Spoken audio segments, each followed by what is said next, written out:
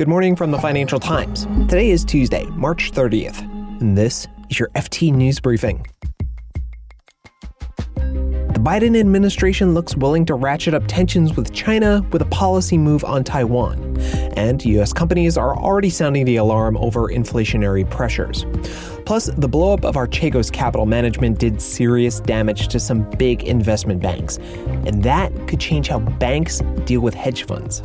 With several big banks humbled by this, that they cut back how much leverage they offer to all hedge funds. That can actually have a reasonably sized impact on global markets as a whole. I'm Mark Filipino, and here's the news you need to start your day. In a move that won't make China very happy, the Biden administration plans to make it easier for U.S. diplomats to meet with officials from Taiwan. It's essentially sticking with a policy adopted by the Trump administration. The FT's U.S.-China correspondent Dimitri Sevastopoulos has more on this. Well, the Trump administration eliminated restrictions on U.S. officials meeting Taiwanese officials in certain places and in certain ways. Experts were waiting to see whether Biden would keep that policy or have a new policy. It looks like he's essentially going to keep it. American diplomats will find it much easier to meet their Taiwanese counterparts, which is likely to annoy Beijing. Dimitri, can you remind us why this would upset Beijing? Well, it would upset Beijing because, after 1979, when the U.S. switched formal diplomatic recognition from Taipei to Beijing, the U.S. signed up to something called the One China policy, which says that Beijing is the sole legal government of China. The U.S. has continued to have contacts with Taiwanese officials since then, but in a very low-key way that wouldn't upset Beijing. When you do it in a more formal way and more publicly, it irks Beijing because it suggests that you are no longer supporting the One China policy. And overall, it kind of marks a dramatic shift in the way the US is viewing China. Trump started it and Biden is now taking on that baton. Now, how much of this is because the Biden administration increasingly sees China as a military threat to Taiwan? I think overall the US sees China as a much bigger threat generally, but also towards Taiwan. And last week, a US official told the Financial Times that the Biden administration is worried that China is actually now flirting with the idea of using military action to seize control of the island. So this is all part of a trend that the Biden administration is trying to fend off. Dimitri Sevastopoulos is the FT's US-China correspondent.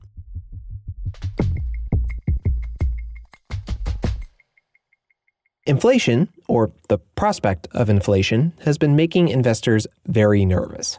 The Federal Reserve has raised its forecast for inflation, though it isn't expressing too much concern. Now, inflation is to be expected given the trillions in monetary and fiscal stimulus pouring into the economy. But now, companies are saying they already see inflation in their operations. The FT's Aziza Kazumov has been looking into this. We looked at companies in the S&P 500, and there's manufacturers that are seeing their commodity prices rise. Aluminium, copper, lumber, for example, have all surged in recent months. The prices are super high. So obviously all that stuff is making it a lot more expensive for them to manufacture. But then plastics have also risen in cost. So Barbie doll maker Mattel mentioned inflationary pressures on their call. There's some companies that are talking about seeing labor costs rise up a little bit, which is another form of inflationary pressure. And then a lot of folks mentioned that just the cost of shipping and the congestion in the global supply chain is just really incredible right now. I mean, the cost for getting stuff across oceans has been rising, and we're seeing ships line up outside of U.S. ports because there's so much backup. And yeah, the Suez Canal blockade last week definitely didn't help with that either. But that's all over because, Monday they got the ship free. So we can at least check that one off the list, right? The ship is free. Inflation is still coming, though. So with these higher costs, how much of it is being passed on to consumers? Yeah, so I feel like we're not seeing a lot of these costs yet being passed down to the end consumer, actually, because if you think about, the instances of inflation that we're seeing so far, higher logistics costs or commodity prices especially, a lot of the companies that are buying sort of raw materials and are most exposed to rising commodity prices tend to be a little bit further removed from the end consumer. And the Consumer Price Index from the U.S. Department of Labor, which sort of tracks how much urban consumers spend on a variety of different products, hasn't actually rung the alarm bells on this so far. So as companies warn of inflation, Is this adding to investor concerns, or have they already priced this in? Yeah, so inflation talks have been very much the buzz on Wall Street for a while now, just with, like you said, so much fiscal stimulus coming through the door. And then the other part of this, obviously is as the economy sort of reopens, there are all these expectations that people will want to buy and do all these things that they couldn't for the past year. And that will create this supply and demand mismatch that will send prices higher. And some of that reopening and stimulus has accelerated in the last couple of weeks.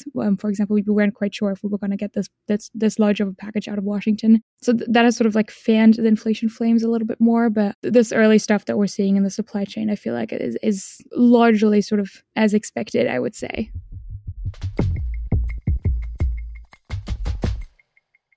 Some of the world's biggest investment banks have been caught up in the meltdown of Archegos Capital. That's the private investment group run by Bill Hwang that collapsed and last week had to sell off billions of dollars in shares. The big banks extended vast amounts of leverage to Archegos and were left exposed when it hit the rocks. The FT's global finance correspondent Robin Wigglesworth has been writing about this, and I asked him which banks were hit hardest.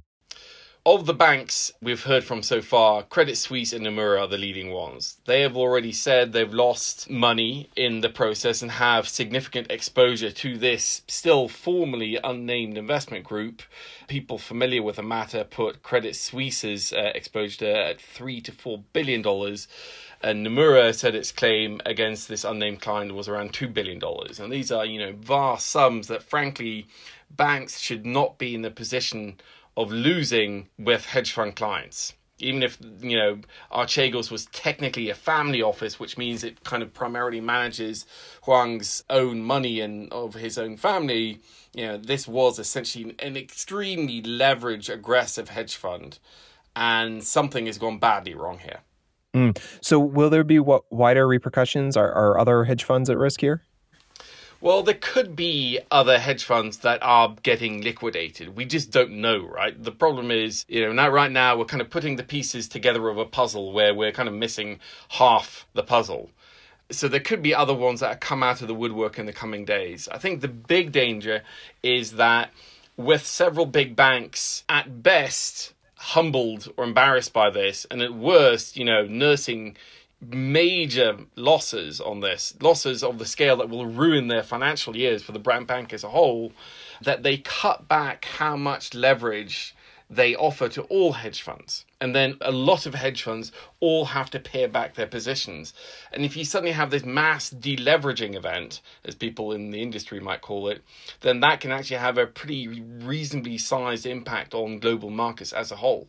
Okay, yeah. Would you mind expanding on that? What kind of repercussions would we have? And we are at a moment where stocks are widely regarded as overpriced at the moment. So what kind of ripple effect could we see here?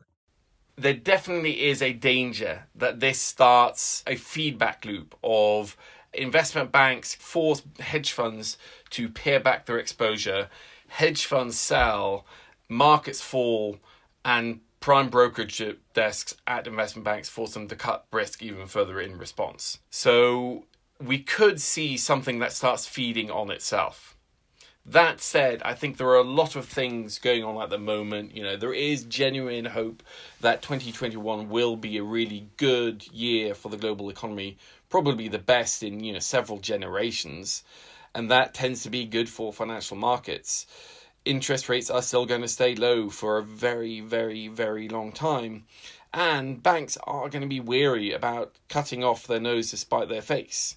And that if, yes, all of them do force hedge funds to pare back their positions and by cutting back, leverage and then starting to make some margin calls, then they know they're going to start causing problems. So I think there's going to be a reluctance to be acting overly aggressive on most other hedge funds, most of which are not quite as gung-ho as Archegos appears to have been.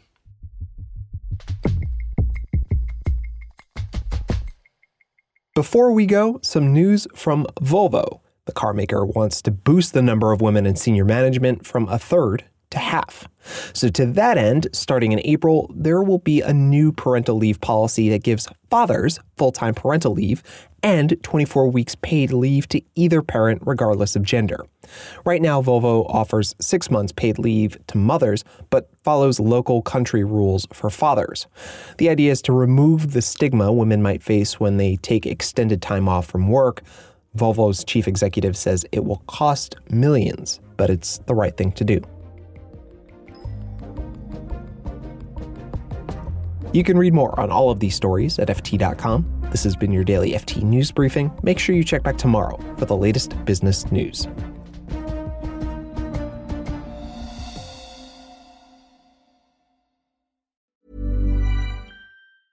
Hi, this is Matt and Sean from Two Black Guys with Good Credit. From a local business to a global corporation, partnering with Bank of America gives your operation access to exclusive digital tools, award-winning insights, and business solutions so powerful you'll make every move matter. Visit bankofamerica.com/banking for business to learn more. What would you like the power to do? Bank of America, N.A., copyright 2024. Hey, it's Danny Pellegrino from Everything Iconic. Ready to upgrade your style game without blowing your budget? Check out Quince. They've got all the good stuff, shirts and polos, activewear, and fine leather goods, all at 50 to 80% less than other high-end brands. And the best part? They're all about safe, ethical, and responsible manufacturing. Get that luxury vibe without the luxury price tag. Hit up quince.com/upgrade for free shipping and 365-day returns on your next order. That's quince.com/upgrade.